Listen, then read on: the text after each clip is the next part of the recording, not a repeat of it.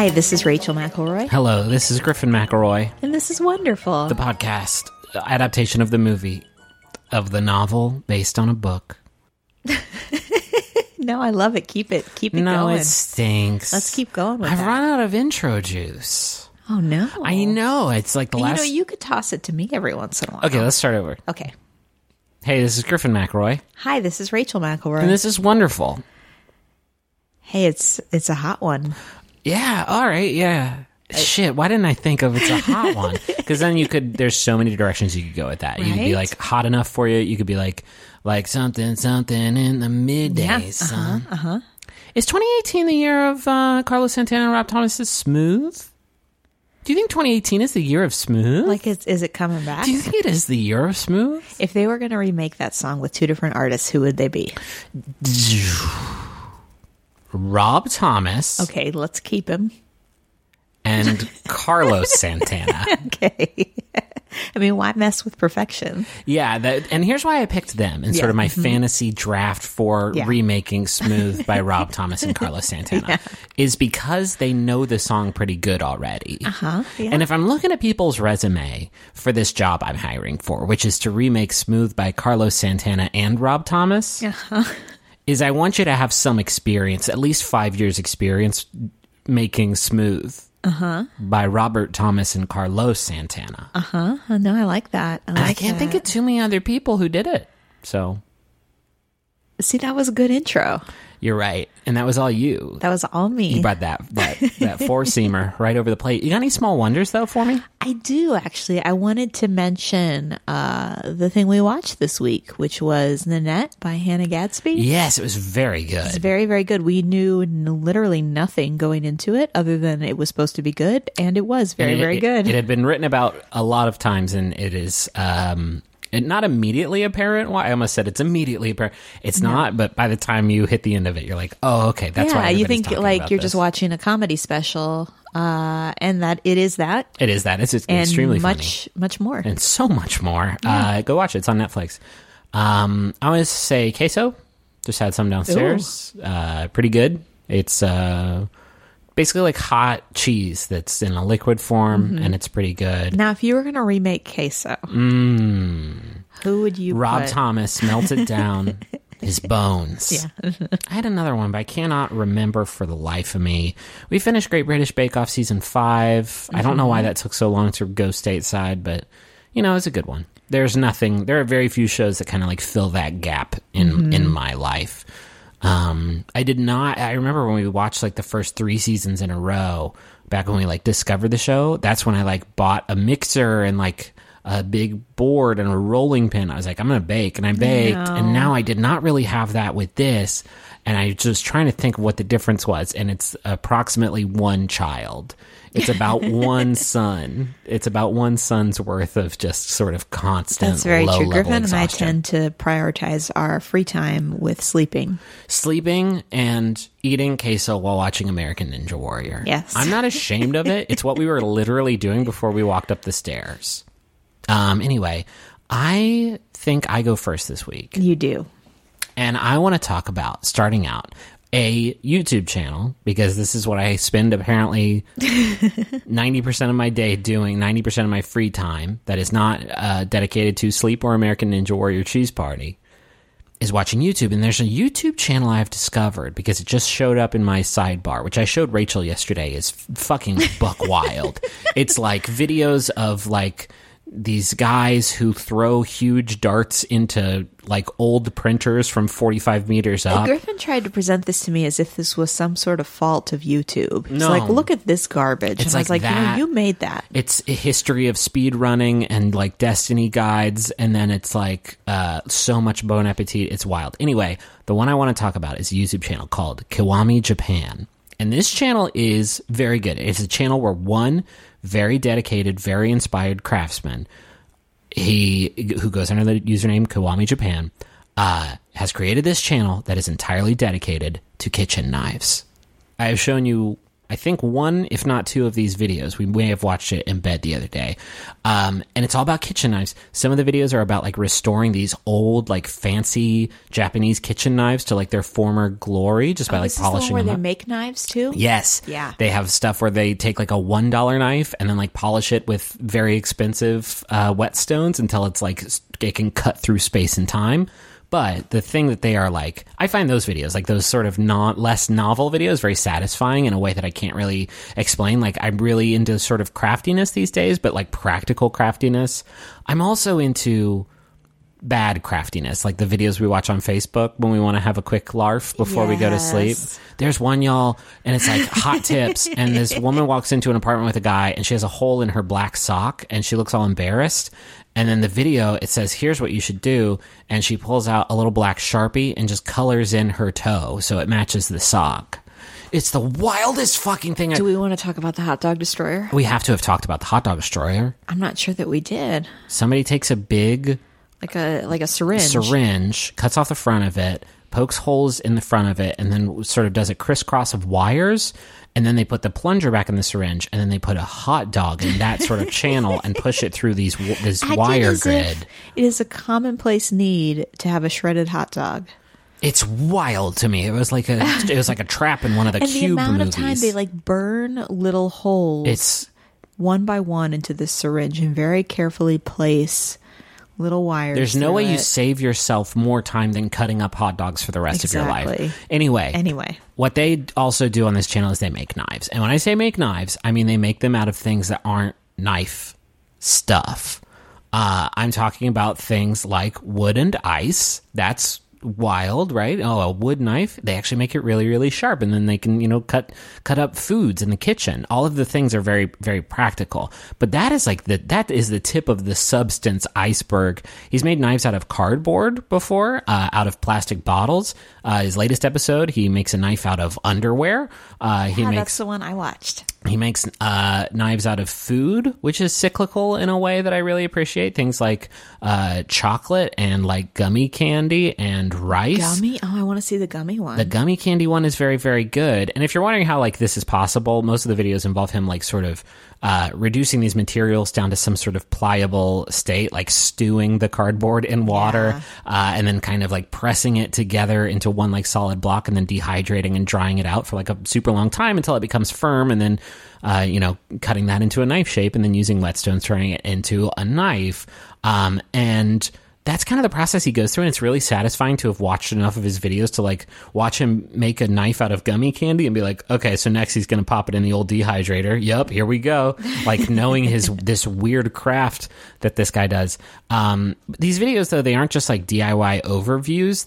There's like a lot of humor and like personality in them too. He never speaks, never shows his face. It's just him doing stuff in the kitchen. So like for instance, there's an episode, a fairly recent one, I think, where he makes 2 knives out of pasta, where he like mills it down to this fine pasta flour, which he turns into a kind of a paste, and then he forms that into a knife, and he dries it out, and then sort of sharpens it into a knife, and then he does a demonstration with each of these 2 knives, and one of them is not as sharp as the other one, so he throws it into boiling water, and then makes a bechamel sauce, and then eats that knife.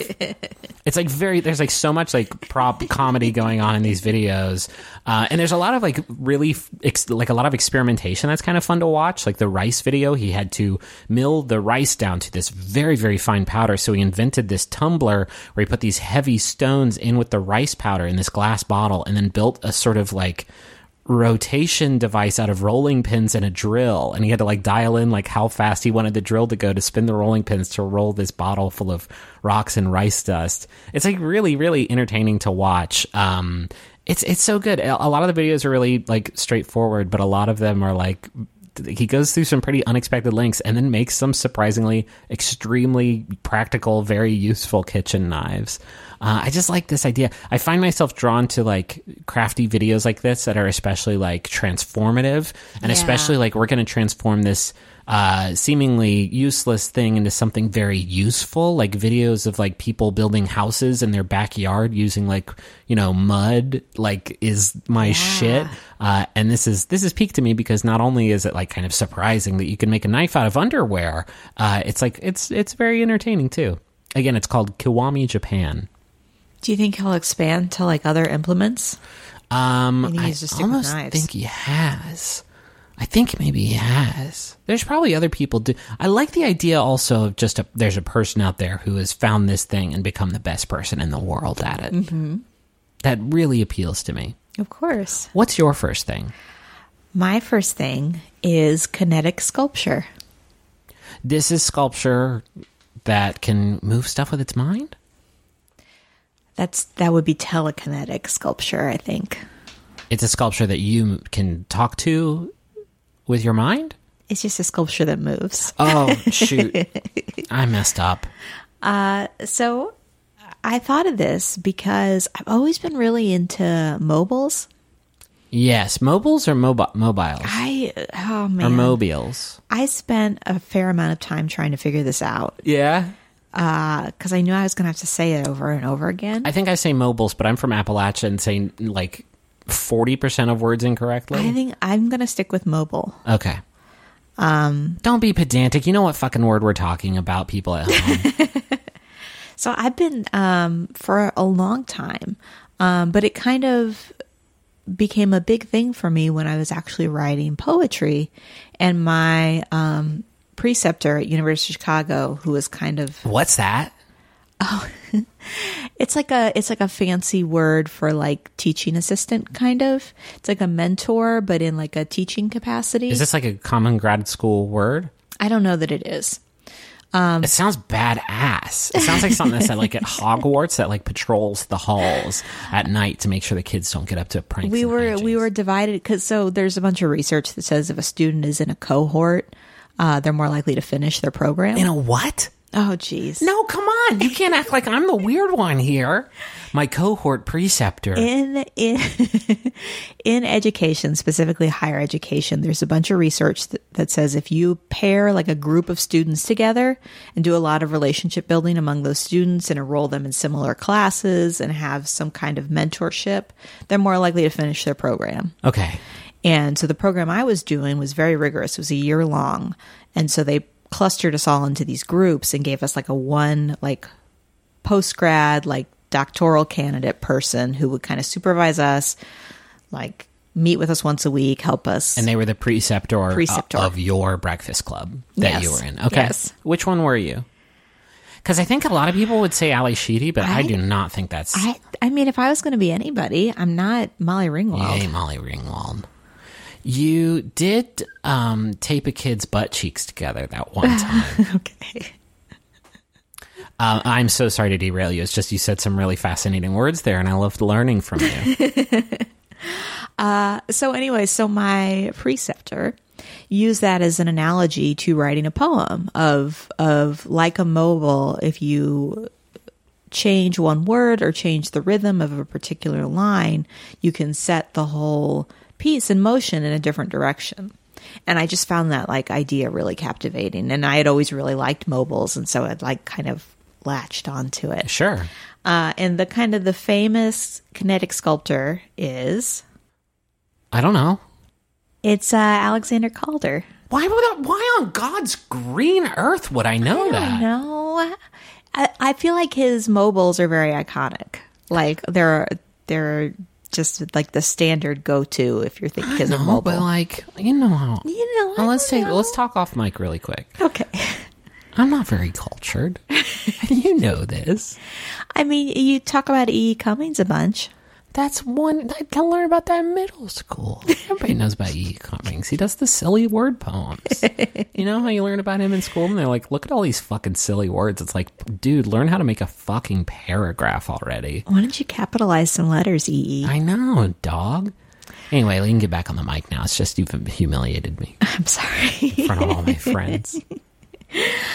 So Alexander Calder in the 1930s started creating these kinetic sculptures that it was actually the avant-garde artist Marcel Duchamp named mobiles. And I read a couple different things, but the idea is that it's a French pun because mobile means both motion and motive, or like a word similar to that. I don't know. Okay. I didn't research that. So for a while, he was making these motor or crank-driven moving sculptures, and he kind of found those to be a little predictable and repetitive, and it became kind of less exciting to him. Sure, you want that chaos theory in there. So what he did is he took many balanced parts joined by lengths of wire, whose individual elements were capable of moving independently when prompted by air movement or direct contact. Interesting. These were often outdoor pieces, which were set in motion by the open air. The Wind Mobiles features abstract shapes, delicately balanced on pivoting rods that moved with the slightest current of air. What was funny is that later in his artistic career, he started creating these static abstract sculptures that didn't move, and one of his artist friends called them stables. That's very good. I also imagine people would be like, this talk of the town, like, did you see the new Calder piece up? It's at the museum. Oh, I'm going to go there. And then you roll up and you're like, let's give this motherfucker a shove. And it's like, wait, what? It didn't go. So there's a huge collection of them at the National Gallery in Washington, D.C. They have more than 40 sculptures and paintings, and then 19 long-term loans from the Calder Foundation. I've never been to the National Gallery, but I was looking online, and it's just like the entrance has them kind of hanging from the ceiling, and then there's a whole room dedicated to his mobiles, and they have all these lights set up so you can see like the shadows on the wall. Cool. But wait, if it's indoors, how'd they go? I mean, there's air conditioning, maybe just a little breeze. I guess so. Gets them going. There's some stop motion videos on YouTube too, which I definitely watched today. Oh, like wow. a nerd. It's like a minute and a half, and it's just an entire day's worth of slight movement. It didn't move, and then you realized you were looking at it was just a JPEG of one of his non-moving sculptures. One quote that I found of his talking about these mobiles, he said, "I have made a number of things for the open air. All of them react to the wind and are like sailing vessels in that they react best to one kind of breeze." What's that mean, dog? That's just kind of, I mean, they're all very delicately balanced. And so depending which direction the wind's coming from, you're going to get like the most interesting movement. Right, but that must be shitty for everybody around him when he's like unveiling it. And he's like, yeah, I wish it was good, but the breeze is... I mean, they're still interesting to look at. Yeah, but he knows, and do you know know what I'm talking about when I like talk about his mobiles? Yeah. I don't know. There was something like this, probably not one of his, at the Huntington Museum of Art. But yeah, for sure. Yeah. I think they're interesting to look at whether they're moving or not.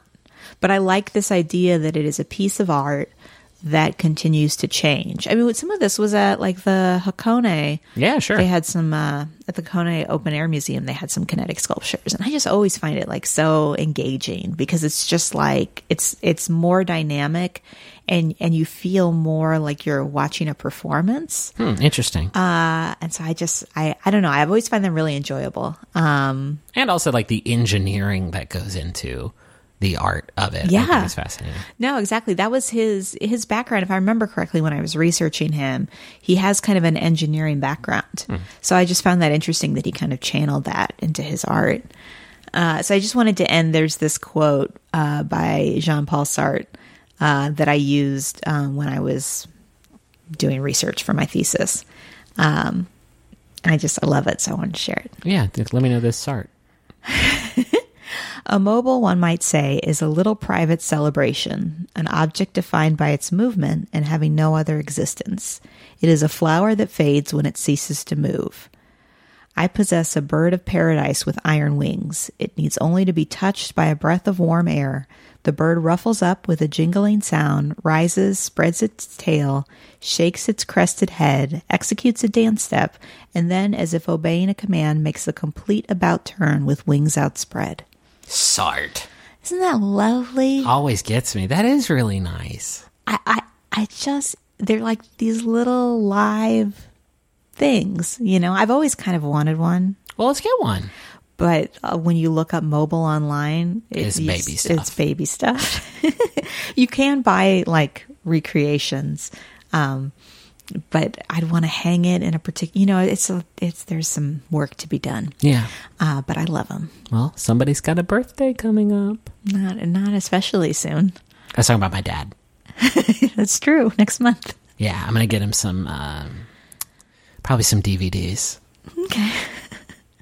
It is unrelated. I just remembered that his birthday's coming up and I need to get looking for those DVDs. Mm-hmm. Can I steal you away? Boop-a-da-boop. Boop-a-da-boop-a-doop-boop-boop. Boop-boop-boop. You started doing some experiment with like tempo these days and like tempo and like meter in a way that like I feel like you're on the cutting edge of like discovering a sort of new genre. I like this idea that this is somebody's first episode and they have no idea what just happened. Sorry, that was a Home Improvement interstitial music, and we still do that because we made a joke about it once and couldn't think of anything better. And that's the truth. Griffin? Yeah. You know what's a shame? What? Is that when you order meals to be delivered to you, they can only be for dinner. That's true because of the law. But wait, what's this coming across our desk? The law is different now?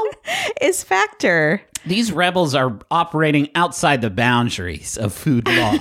Factor has breakfast. They have midday bites. They have smoothies. There's lots of stuff you can get with Factor. What other things can you get with Factor? Well, I'm looking at this menu right now. They got a lot of tasty little options for you. I'm talking about artichoke and spinach chicken with roasted zucchini and tomato butter. Did you even know that butter could be tomato? Not me. Shredded chicken and loaded mashed taters with, I changed the word. They say potatoes, but I said taters, precious. With mushroom gravy, smoked cheddar, bacon, and Parmesan broccoli. This menu is out of sight, and my mouth is just watering looking at these glossy JPEGs of tasty food. So head to factormeals.com/wonderful50 and use code wonderful50 to get 50% off. That's code wonderful50 at factormeals.com/wonderful50 to get 50% off. It can be intimidating trying to roll with the console cowboys in cyberspace. There's always the worry that maybe they know something that you don't vis-a-vis website design or website functionality, and you think that I could never be that. I could never be among their illustrious ranks. Griffin, if I wanted to build a website where I ranked my favorite episodes of Ghostwriter, would I be able to do that? Well, first of all, it would be the same list as everybody else's with the Julia Stiles episode at the top. But yes, you can do that with Squarespace. It's the all-in-one platform for building your brand and growing your business online. Every Squarespace website and online store comes with a suite of integrated features and useful guides that help maximize prominence among search results. Do you want to have special functionality, like maybe a members-only VIP club section of your website? You can do that. Do you want to sell stuff? Yeah, you can do that too. Do you want to have an online scheduler so that people you can sell your time? Yeah, you can do that also. Anything is possible. That's for the commercial, the Super Bowl commercial they had. That was my voice yelling anything is possible in the background. Yeah, not a lot of people know that. Hey, head to squarespace.com/wonderfulpod for a free trial. And when you're ready to launch, use offer code wonderfulpod to save 10% off your first purchase of a website or domain. Hey, Griffin. We have some messages. Tell me all about it. Tell me about it. We have a message for Chrisanna from Alex. Happy approximate birthday, Chrisanna. Thank you for nearly 7 years of friendship, courtship, and moreship. I love you so much. I want to tell the world that you, a 24-year-old adult, thought BYOB stood for Bring Your Own Bananas until recently. Why would that? Why? And that's adorable. Please forgive me for exposing your deepest shame. It's very good. I think I thought BYOB was something other than it actually was. Like, I knew it was Bring Your Own, but I didn't think it was bananas. I thought it was something a little more universal. Yeah, than I that. thought it was more like beef or burgers. Or breakfast. I don't know that I thought of breakfast.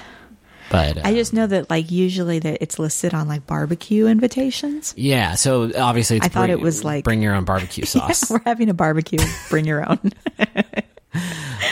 That's a very sweet message. How far off did we fuck that up by? It was preferred April. Okay, so that's about and on the average these days across all of our podcasts, we're fucking up about 3 months worth every time. So It's good that we're consistent. This next message is for Sarah. It is from Jill. I can't believe we're turning 30 this year, which means that we've basically been together half our lives, but I couldn't be happier with where our life together has taken us. Thanks for being an amazing wife and loving me through all my sour candy overdoses and late nights of video games long after I should have come to bed. Love you, Bookworm. Sour candy overdose is not anything to joke around about. And late nights of video games, Griffin, this sounds... I mean, it might be me, but you gotta be careful. You eat enough of those atomic warheads, it will just... It's like you've poured paint thinner all over your mouth and gets it all raw. And then you eat the ranch Pringles while you're at church camp. And it's a miracle I'm standing here in front of you today. While sitting. Are stacks of unread books taking over your apartment? Do you constantly miss your train stop because you're caught up in reading? I'm Bria Grant. And I'm Mallory O'Mara. We party hard. And by party hard, we mean read books. So join us every Thursday on Reading Glasses, a maximum fun podcast about reading and book culture. Get more out of your reading life. We'll help you conquer your to-be-read pile, get out of that book slump, and squeeze more reading time into your busy day. Learn how to read better. Wow, that was good. I have a second thing. Oh, good. It is a thing that I mentioned it to Rachel that I was going to do it, and her response is, I cannot believe you haven't done this yet. And then she actually went to wonderful.fyi, a very good website. And double-checked. And double-checked that I hadn't done it, and I haven't. It is a musical artist. His name is Tallest Man on Earth. And I specifically kind of want to focus on one of his albums that was released in 2010, and it's called The Wild Hunt. So Tallest Man on Earth is a Swedish guy named Christian Mattsson, who is a Swedish singer-songwriter who's been making music since like 2005 or so. And I just absolutely adore his work. It's kind of perfectly in my wheelhouse. It's just like real good acoustic folk music, a lot of open-tuned guitars, just like exactly my shit. His musical inspirations are like Bob Dylan, which I think is going to be immediately apparent if you've never heard him before as soon as we play some of his music. But like also like Nick Drake and Woody Guthrie and Pete Seeger and folks like that. Can I tell you something? Mm-hmm.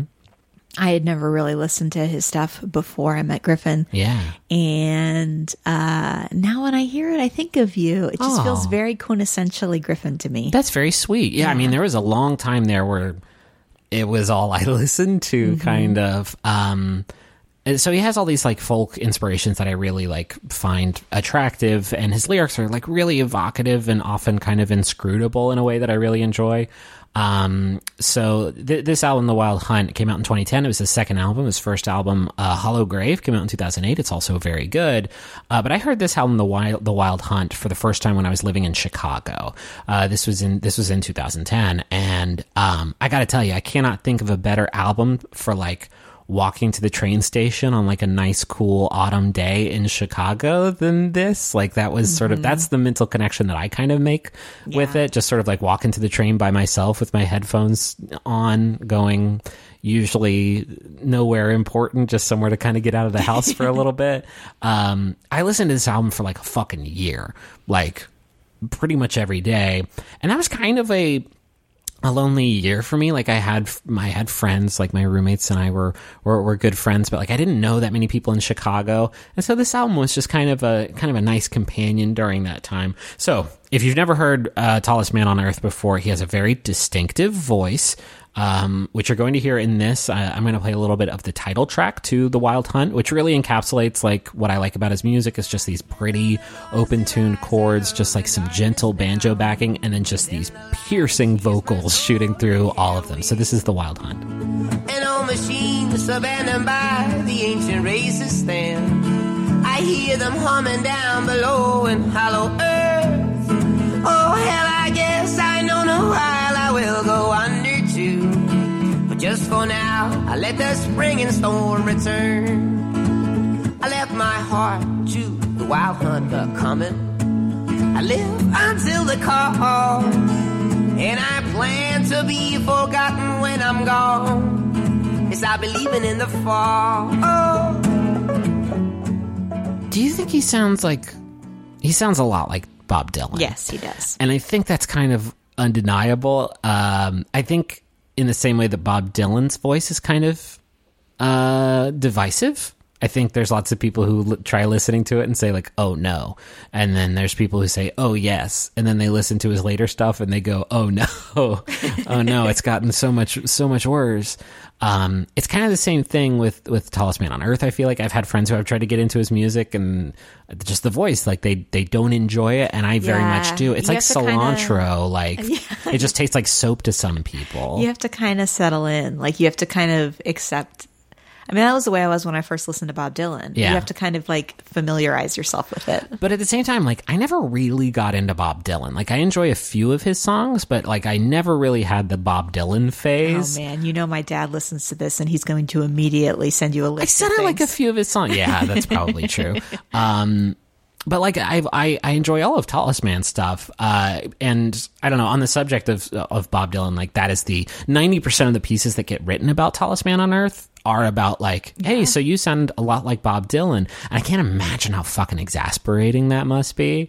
You know who does know the answer to that is Jacob Dylan from the Wallflowers. Oh yeah, probably also doesn't love that. In his defense, he had an interview where he was asked, and he listed all these folk inspirations like Bob Dylan and Pete Seeger. And he has a quote where he said, "I don't consider my work to be part of any tradition. This is how I play. This is how I write songs." Again, like I do think he sounds a lot like Dylan, and he talks about like I was 15 and I heard Bob Dylan and like it was very, very formative for me. He also covers "I Want You" by Bob Dylan, which is such a good song on one of his earlier albums. Anyway, that was a little tangent. I also want to play a song that kind of shows off. I mentioned inscrutable lyrics. This is a song off The Wild Hunt called "Burden of Tomorrow" that I'm going to play now. That I just really like. Oh, but rumor has it that I wasn't born. I just walked in one frosty morn into the vision of some vacant mind. Oh, once I held a pony by its flying mane, and once I caught the shadow in the turning game. But I will fight this stranger that you should fear, so I won't be a burden of tomorrow, dear. Sometimes when I talk about songs on this show, I like to go to songmeanings.com and see how other people interpreted them. It's just like a website. That's a thing. Yeah, it's a website where like they post the lyrics and then people like comment on what they think it is, and you can like vote for who you think has the best interpretation. So like I'll look at that sometimes just to see if I missed anything or to see like what other people are interpreting it as. The entry for this song is fucking great because the theories that people are floating are wild. And I don't blame them because like I wouldn't know how to begin putting this song together into a message. The lyrics are just, they're very clever and they're full of imagery, but like they're kind of hard to interpret, like the line, "Rumor has it that I wasn't born. I just walked in one frosty morn into the vision of some vacant mind." Like, all of the lyrics of this song are like that, and I don't really know what it means, but I like it a lot. So, I wanted to just talk about this album, The Wild Hunt, because I love it, and I think you would really enjoy it too, or maybe you won't, listener at home. You should listen to it. But while I was prepping for this segment, I found a YouTube video that he posted of a cover that he did of Joni Mitchell's Both Sides Now, which I immediately sent to Rachel because it was so good. He covered this song for like a video series he did and has this like intro where he explains that it's the greatest song ever written, and that is such a relief to him because now he's free to not try to write the greatest song ever written. And then he did this cover of Both Sides Now, which I also adore. If you are not familiar, if you've seen Love Actually, it's the very, very sad song that plays when oh my god, I can't remember her name. What's that actress's name? I always get her confused with the woman who plays Hermione in the Harry Potter movies. I'm gonna get there. Emma Thompson. Wow, good work. So anyway, when she's like crying, it's the song that's playing. It's a very, very good song. It's a really good song, and there's a really good cover. I'm going to play it now. Now it's just another show. You leave them laughing when you go. And if you care, don't let them know. Don't give yourself away. I looked at love from both sides now. From give and take, and still somehow it's love solutions that I recall. No, I really don't know love.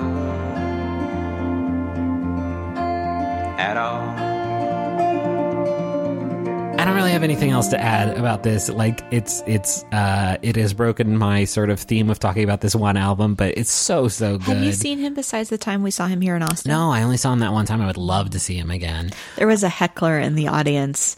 The heckler, after he finished playing a song, yelled out, "Stop being so talented." It was very, very pure.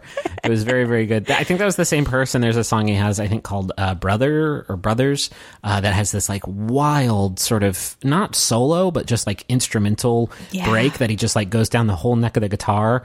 And that same dude just went like, damn, in the middle of this like pretty acoustic song. Anyway, this cover is really good. He has a lot of other covers. I mentioned I Want You by Bob Dylan. He has a banjo cover of Paul Simon's Graceland. Whoa. That is my favorite cover of my favorite Paul Simon song. Check that out. It is fucking great. And he puts all these like, when he covers a song, he doesn't just like cover it. He puts like a very distinctive spin on it that I really enjoy. I just really love his music. It occupies a very singular space in my mind, not just for like in terms of genre, like he is kind of the ideal folk music creator for me, but also in like, you know, I have a lot of sense memory, I feel like tied to his music in this album in particular. Yeah. What's your second thing? My second thing is also a musician. It is Charles Bradley. Hell yes. Okay, Charles Bradley is somebody that I was introduced to by a listener of the show, Anna Roach. Oh, yeah. Who is a big fan of soul music and was very insistent that we all go see him when he came to the Austin City Limits Music Festival. I feel like there was a connection for Austin and him because it's where the movie, there's so much, sorry, I don't want to spoil. Oh, so the movie about his life premiered at South by Southwest. Yeah. So that may be what I feel like everybody I know in Austin is like a huge Charles Bradley fan. Like it's a weird, like everybody here like knows who he was. It occurred to me when I was researching this that maybe there were some listeners that hadn't. Yeah, for sure. I do not think that is the case for everywhere. Yeah. So Charles Bradley, and once we play a clip from his music, you'll be able to hear it right away, actually started his musical career at 19 as a James Brown impersonator named Black Velvet. Yes. And you will hear that in his music for sure. But prior to that, he was born in 1948 in Florida, raised by his grandmother until his mom returned at age 8 and took him off to New York. And then he led kind of a turbulent life. He didn't get along with his mom, and so he ran away and was homeless briefly. But then at 14, his sister took him to the Apollo to see James Brown, and it just changed his whole life. And then, so after he was a James Brown impersonator, he eventually went back to odd jobs and periodic gigs and continued to kind of have this rough life. And then in 2001, at age 53, he was introduced to the co-founder of Daptone Records, who took him to the producer, songwriter, and guitarist Tom Brennick, which became the Menahan Street Band, which backs Charles Bradley. And that's when they recorded some 45s in 2011. And then at 62, he released his debut LP, No Time for Dreaming. And it is a fucking masterpiece. Yeah. It is so good. So I want to play a little bit of the song, How Long? Here it is. I look at him and said,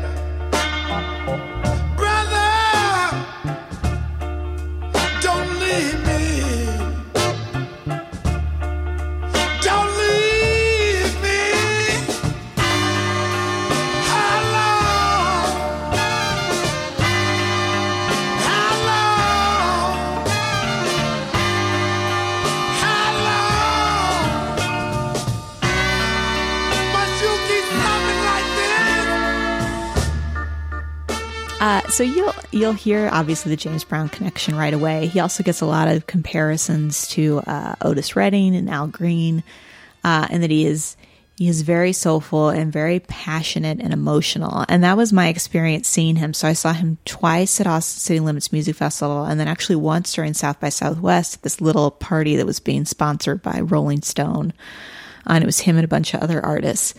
But it was a real small venue. And it was not unusual to see him on stage just like weeping, just so engaged and tapped into what he was singing. I feel like shit I never got to see him. I know. Because he played here all the time, and I just never made it. So he had 2 other albums that came out, Victim of Love in 2013 and Changes in 2016. And then, unfortunately, at age 68 in 2017, he died after battling stomach cancer.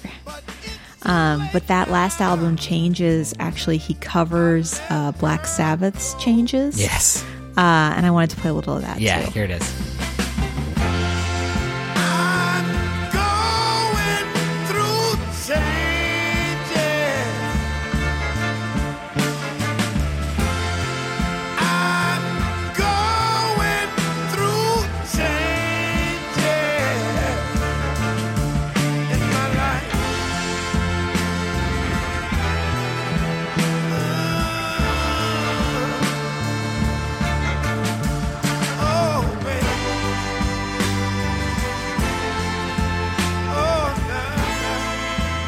Obviously, it's very sad that he died. Especially after it took him forever. To have a career that bloomed this late and in that life. documentary about him, you can really kind of see just how like difficult his life was, and then just like out of nowhere he became successful. Oh, it wasn't out of nowhere. No, I mean, but like it just suddenly, like all of the like insecurity, just like instability, you know, he had tremendous opportunity all of a sudden. Was playing out to these like sold out crowds and getting like a lot of recognition for how talented he was, and he was so grateful and just humbled by that, and it was just like, I would say even more than like James Brown, or, you know, he obviously, the performance was great and the voice is great and the lyrics and everything, but just how much of himself he brought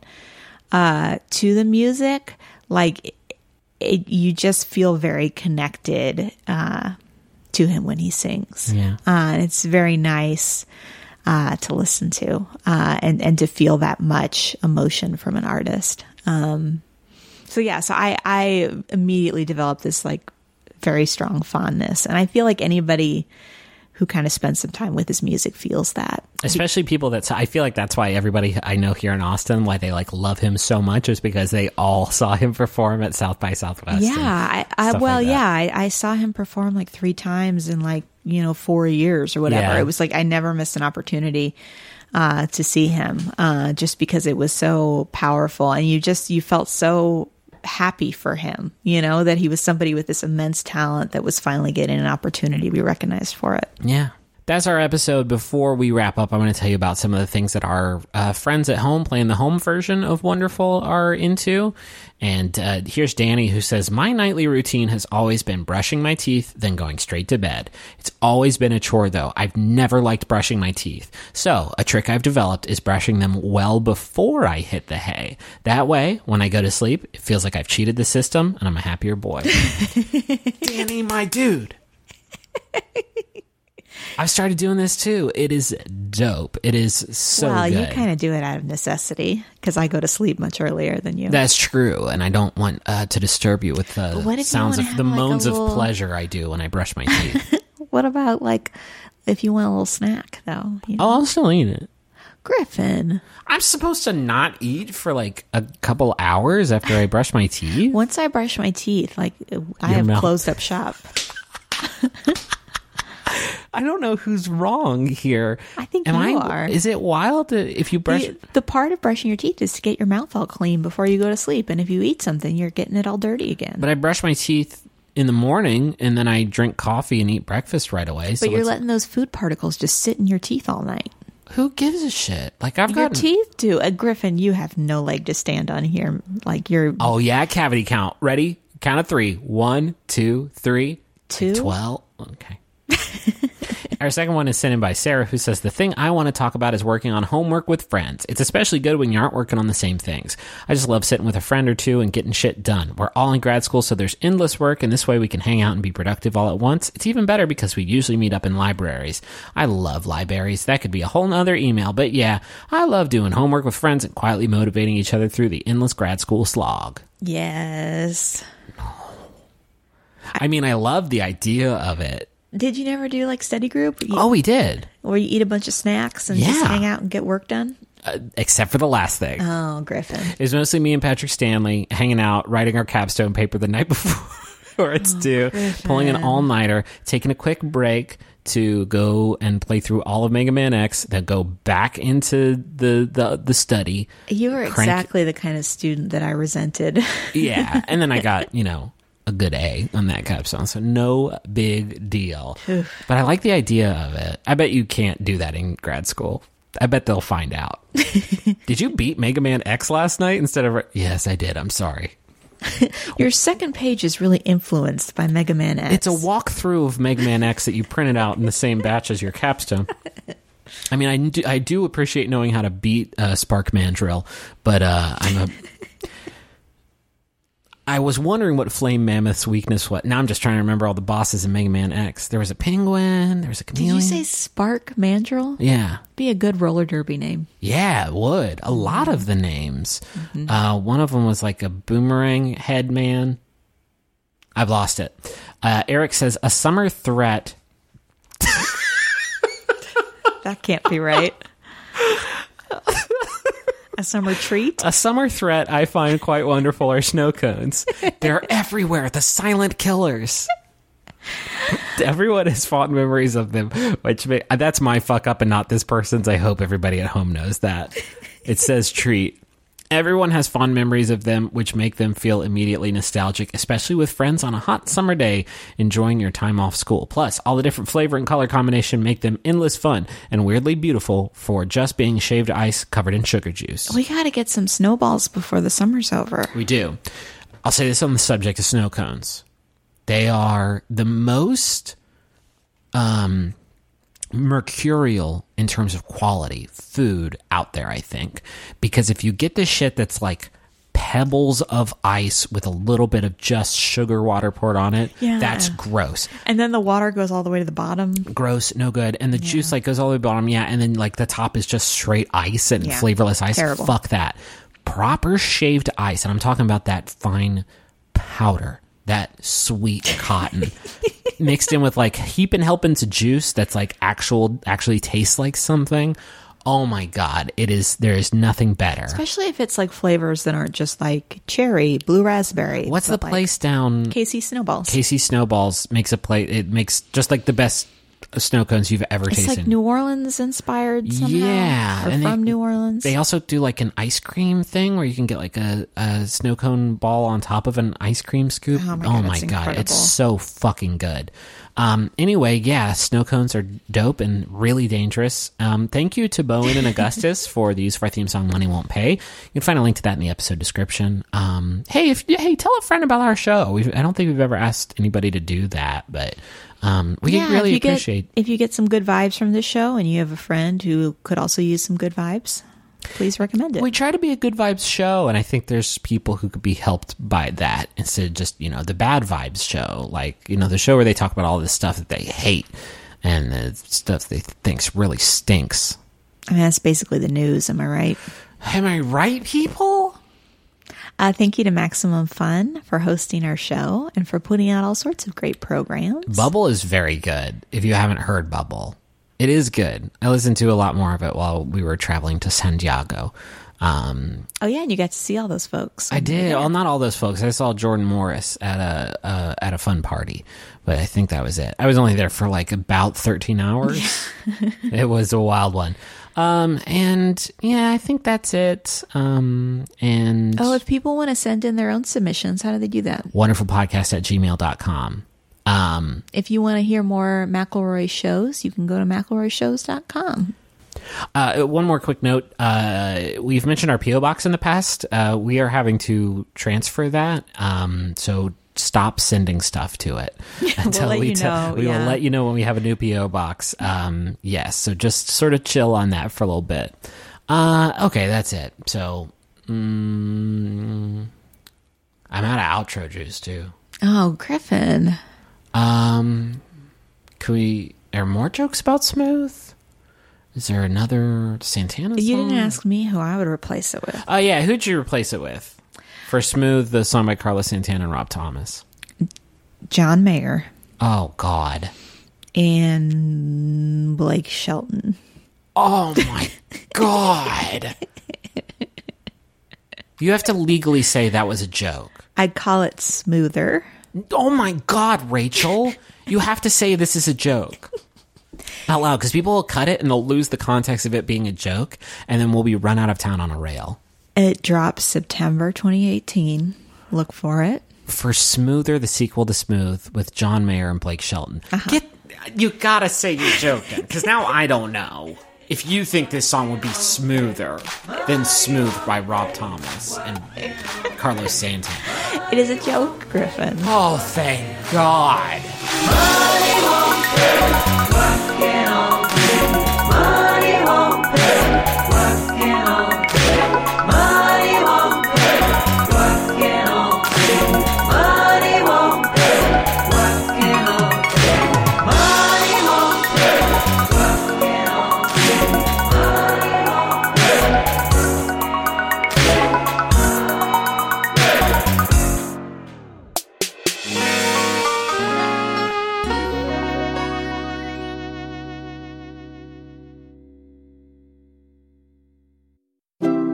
MaximumFun.org.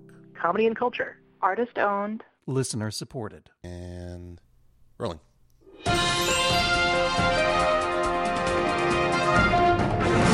The news today is terrible, so why not forget about it while listening to Jonah Radio with Cash Hartzell. Hey, everybody. Featuring Neil Mahoney. Also me. This is a podcast where we play music submitted by listeners. We hang out, we listen to new tunes, and we take submissions at JonahRadio, RAYDIO, @gmail.com. Come and check us out. We're here anyway. Yeah, we'll be here. So, and that's it. Back to your regularly scheduled podcast.